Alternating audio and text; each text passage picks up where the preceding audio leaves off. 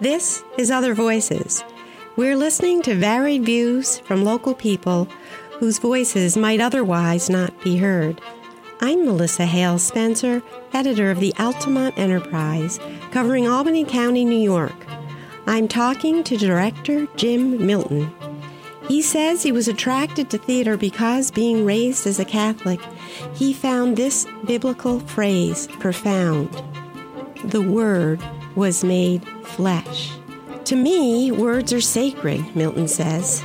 He also says they call theater the fabulous invalid, noting theater's impending death has been proclaimed with the advent of movies, of television, and of the internet. We are a species for which stories are important, he says, and theater, Milton says, is one of the major ways in which a community can come together. Let's start by talking a little bit about why you decided to do this play, which is Jack Cunningham's play, Women and War, right now. What was the thought process that got you to that? I have to confess that I had very little to do with that process. Okay. Vivian Galloway, who seems to do everything around Conkling Hall. She seems to be the chief cook and bottle washer and technical director and a million other things, is someone who is, among other things, a costume designer. And she had worked with me on a show a couple of years ago. And she knew I lived up here, not exactly close, but close-ish. And she wanted to do this. She had seen it. Jack Cunningham is someone that she knows, and she thought it would be a great idea to do it in connection with the 4th of July.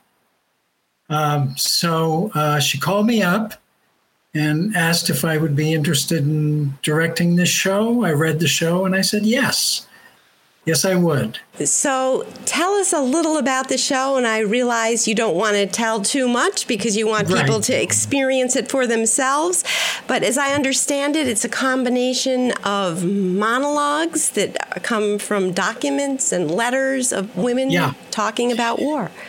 Yeah. So one of the things that was perfect for this show to rehearse on Zoom is that whether you're doing it on stage, which we will be on the 3rd, or whether you're doing it online, which we will be on the 1st and 2nd, nobody looks at anyone else because they are separated. They are separated by oceans. They are separated by experience. They are, what war does is it separates us. And the relationships that are sketched in the show are torn asunder, to use an old-fashioned phrase. They are torn asunder. And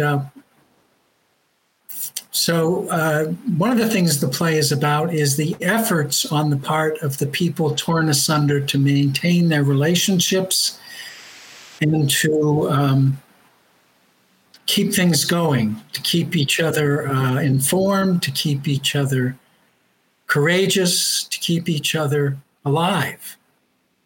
Women in War, when you hear that title, I think a lot of people think, oh, women in war, there are women serving in Afghanistan, there are women serving in Iraq, and, that's all very interesting. But the women serving in Iraq and Afghanistan are what we call in harm's way.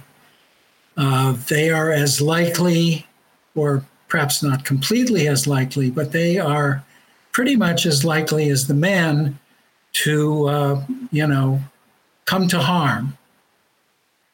And because it's that kind of war, it's not a war with, big armies clashing. It's a guerrilla war. And anyone is fair game. In Harm's Way, I think, is something that happens to women in all war.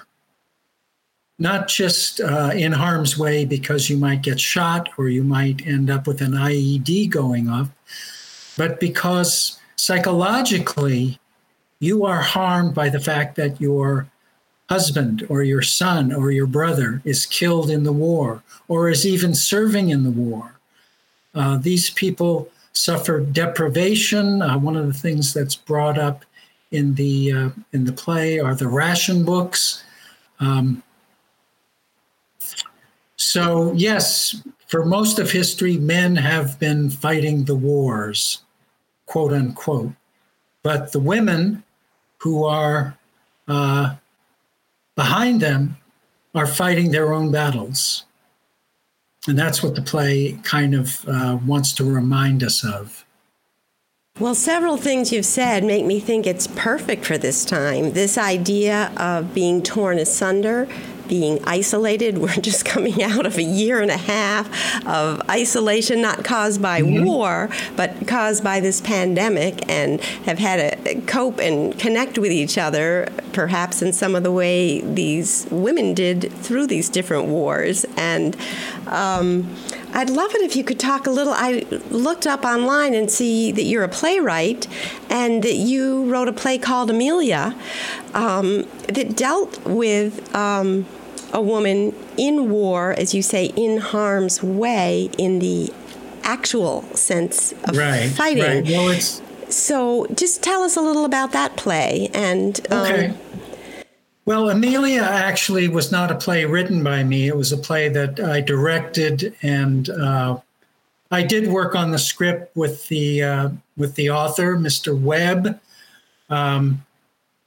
We took a kind of different tack with the production than he had taken with the original production for a number of reasons. But Amelia was the story of a woman who everybody said would never get married. She was too headstrong. She was too, just too much for any man to handle. And she found a man who, well, I wouldn't say he could handle her, but they came to, they had a great relationship. And the day after they were married, he went off to fight in the Civil War. And she got letters from him for a number of months, and then they stopped.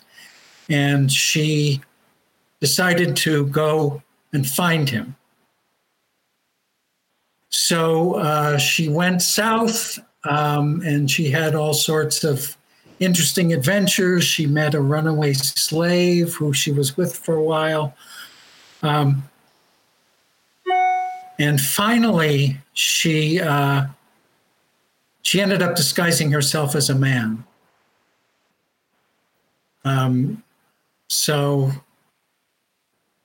what's interesting about the play is that this is based on a true fact about a woman who disguised herself as a man to participate in the Civil War and who was killed. This woman ends up captured by the Confederates and put in a horrible place called Andersonville, which was basically a concentration camp, prisoner of war place. I don't know if you seem to have heard of it. Yes, it's just a well-known monstrosity of the war, just packed, designed for a small number of prisoners, and just horrible conditions. So anyway, once she's in there, she discovers her lover, her husband, and he dies. I don't know why I'm laughing, but it was after this whole torturous journey. He dies, and it sort of says, sums up war for everyone, I think. Yeah, that was an excellent production, which we had the pleasure of hosting a number of Civil War reenactors who came and loved the show and loved the fact that we were doing it. Yeah, well, you've done a lot of shows. I mean, maybe I've not understood it all correctly, but as I just looking through, trying to figure out a bit about who you are, you adapted Dickens' The Christmas Carol for Tannersville. You adapted The Turn of the Screw, Henry James. That was the show that Vivian did the costumes for. Wow. And then I just watched last night. I was going to just watch a clip, but it drew me right in. It looked like a takeoff on Molnar's The Guardsman. I just play one on TV. Yes. I mean, what a range you have. I'd just like to hear just a little about yourself as a playwright. How did you become a playwright? Well, I consider myself a director. Okay. And a writer, but the writer always comes after the director. And so I ended up, I very seldom, although I did it with the movie that you talked about, I just play one on TV. Although that is based on Molnar's The Guardsman, I generally take something that's already there and then do my own take on it. I did an adaptation of Molière's Tartuffe, which is a great classic comedy. And I'm about to get very technical, but go right ahead. The standard translation, which is by Richard Wilbur and which is absolutely wonderful, uses iambic pentameter, which means that each line has 10 syllables and they go ba-dum, ba-dum, ba-dum, ba-dum, ba-dum. What I did is I took that and I wanted the thing to move a lot faster. So I did it in hexameter, not hexameter. I did it in a meter that had only 4 feet to the line, da-dum, da-dum, da-dum, da-dum, da-dum, da-dum, da-dum, da-dum, which instantly took 20% off the running time of the play, which I counted as a really good thing. I don't like to do a play that lasts more than an hour or an hour and a half. Women in War lasts an hour and change, which I think is just about perfect for the subject matter. And I don't want to give the impression that Women in War is all grim horror, because it's not. What you see is the relationship of 3 couples who are dealing with 3 different wars. First is a couple who are dealing with World War II. He is sent to Europe to fight. She lives in Brooklyn. The second couple come from the South.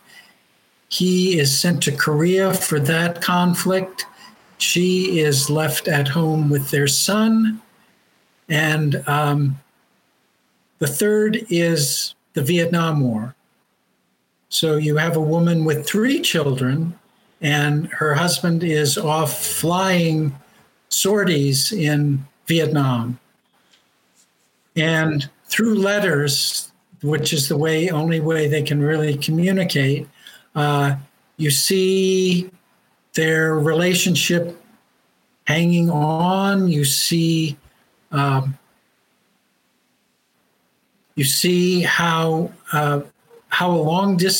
the distance changes them, how it transforms them. I mean, one of my favorite scenes is a scene where the guy who is serving in Korea writes her a letter about having killed someone, which she had never done in this war, and how it changed him, how it affected him. And she writes back, I think her letter was sent before his came, and she's talking about their son going to kindergarten and what that's like for him. So there's a whole kind of misalignment sometimes, and then there is great alignment at other times. And of course, they always sign their letters, "I love you," which I'm sure was very comforting and very strengthening. Yes. I'm sorry. I also don't want everybody to think, oh, this is going to be a grim slog through, military history. It's not. These people can be funny. There are characters which are hilarious. There's a woman who drives a 2-ton truck and serves donuts and coffee to the troops. She's a real howl, and there are jokes. And I think it's serious. Of course, it's serious. It's called Women in War. And at the same time, it's not gruesomely serious. And I think it's on the 4th of July, it really is a good portrait of the sacrifices people make. Yeah, there's so many directions I want to go in from what you said. I'd like to get back eventually to talk about the local cast that you're working with. But first, I want to ask about this idea, because you are a playwright, you're somebody that certainly is attuned to the spoken word, but it's read from a script. What flashed in my mind as you were talking about this play being based on correspondence. Our modern soldiers, of course, are corresponding the way we are right now, through a computer screen, and missing that middle step of actually, writing thoughts, which to my mind gives you a different perspective when you stop and pick up a pen and are writing, as opposed to just looking at somebody on a screen and reacting. And I'm wondering, because you are doing this play in 2 different ways, you're doing it through the screen, which was necessary in the time of COVID, but you're also going to be doing a live performance because those restrictions were suddenly lifted. And if you could just talk a little about as a playwright, about the meaning of words written that become spoken, and the different ways you work with that as a director. Well, I'm going to get very religious now. I think one of the reasons I was attracted to the theater is that I was raised as a Catholic. And one of the most important and profound phrases from the Bible, from the New Testament, is the Word was made flesh. And to me, words are sacred. Words are almost living things. I got my wife is also a word nerd, as we sometimes say. She is a word nerd, and I got her a little pendant that said "Words matter," and which they do. And so when I've been directing this show, from which a lot of the jobs of the director have been removed. There is no staging. There's no blocking. There's no set. The costumes are going to be very, very minimal, if at all. And so what do I say to my actors? I say, there are 2 things that we're dealing with in this play. All plays deal with those 2 things, but in other plays, there are often a lot of extraneous and wonderful things that get in the way. But we have 2 things. We have the words, and we have the emotion that's carried on those words. And so that's what we've been looking at as we've rehearsed this. We've been looking at trying to find ways to bring the emotion of the words, of the situation, of the characters to life. And I think our cast has done a very, very good job. Well, that is the perfect segue into your cast. Thank you. Because a lot of these names are familiar to our readers since they've been in our news stories.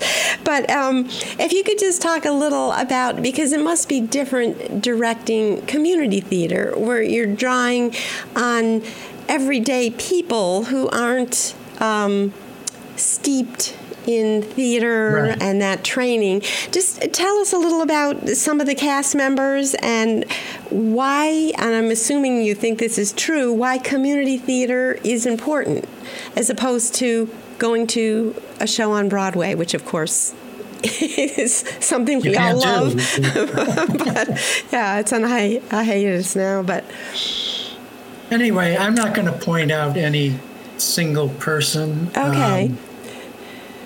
I will say that the cast is a cast of 7. There is one man who plays all of the men in the show, and there are 6 women who play probably among them 12 different characters. The main ones being the wives, the 3 wives of the servicemen. Why is community theater important? Well, all theater is important. Why? Why is that? Because it's fading away. So many of us. It's what? It's fading away for many of us. They call theater the fabulous invalid because every generation comes through and says, theater is dead. This is the end of theater. There won't be any theater. When television came, theater is dead. When movies came, theater is dead. When the internet came, theater is dead. Well, I'm happy to say that is just simply not the case. First of all, theater is one of the ways that we tell stories. We are a species for whom stories are important. If you look at anything, if you look at religion, if you look at the newspaper, if you look at novels, people are hungry for stories. People love to ask that question, what happens next? And theater is certainly not the only way, but it is one of the major ways in which a community can come together. It's not a movie. I mean, a movie is, I love movies, but a movie is something that is etched in stone. It can't change. It can't react when you laugh. It can't react when you cry. In the theater, the actors are there. They're in the same room with you. And something is happening in that room due to those actors, and you participate in it. You are part of the play. You can't really have a play without an audience. It just doesn't work. That's why we're looking forward to our live performance on Saturday. We're going to be able to interact. We're going to be able to hear the people in the seats. We're going to hear them laugh. We're going to hear them cry. We're going to have a sense that they are with us and that we are with them.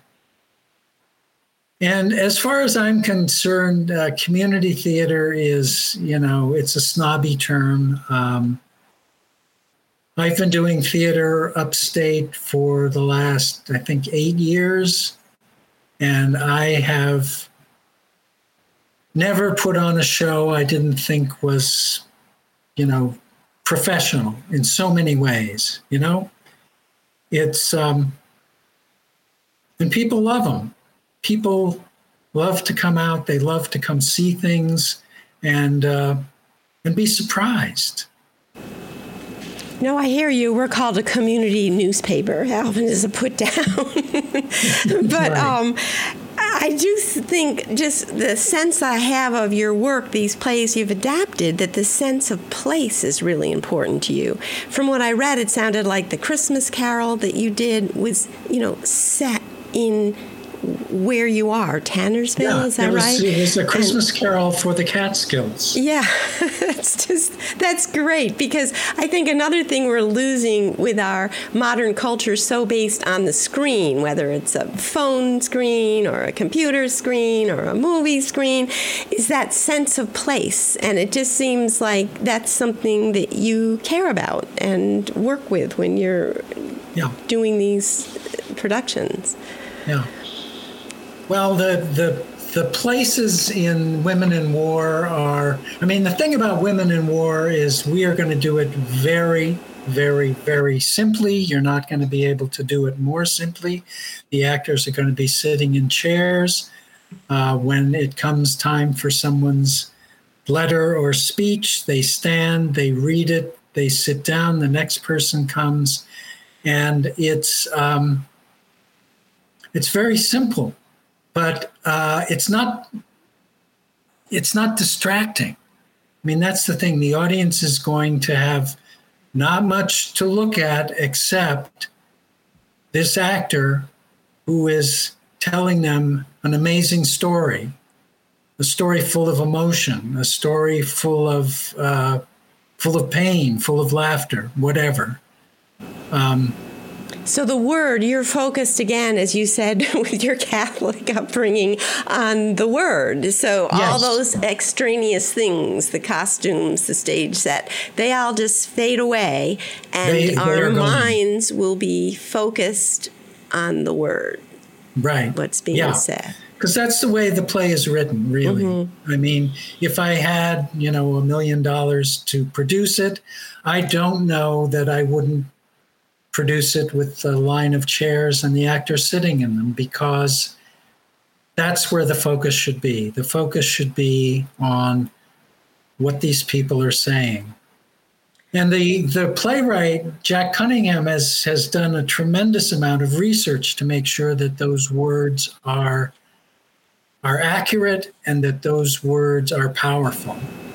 So did you say that you know Jack Cunningham? Or maybe you said Vivian. Okay, because I was going to ask you a little about him. But tell us about who should come to this play. Who is the audience? Who is the audience? The audience is anyone who is curious about our history, which of course should be everyone. It's people who like theater, people who are willing to take a chance, willing to see something that's a little different. I should point out that there are some warnings about this production, not wanting to scare anybody off, but there is some anti-Semitic language, because World War II was a time of great anti-Semitism, both in Germany and in the United States. And there's also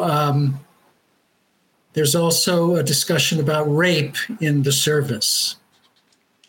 So these are a couple of very serious things that are brought to the foreground, and we feel, people should be warned, but not warned away. I like that. Warned, but not warned away. So you're prepared to listen to this, and those both sound like topics that are very current. Yes, absolutely. And anti-Semitism is on the rise again, and there's certainly ongoing discussions about rape in the military.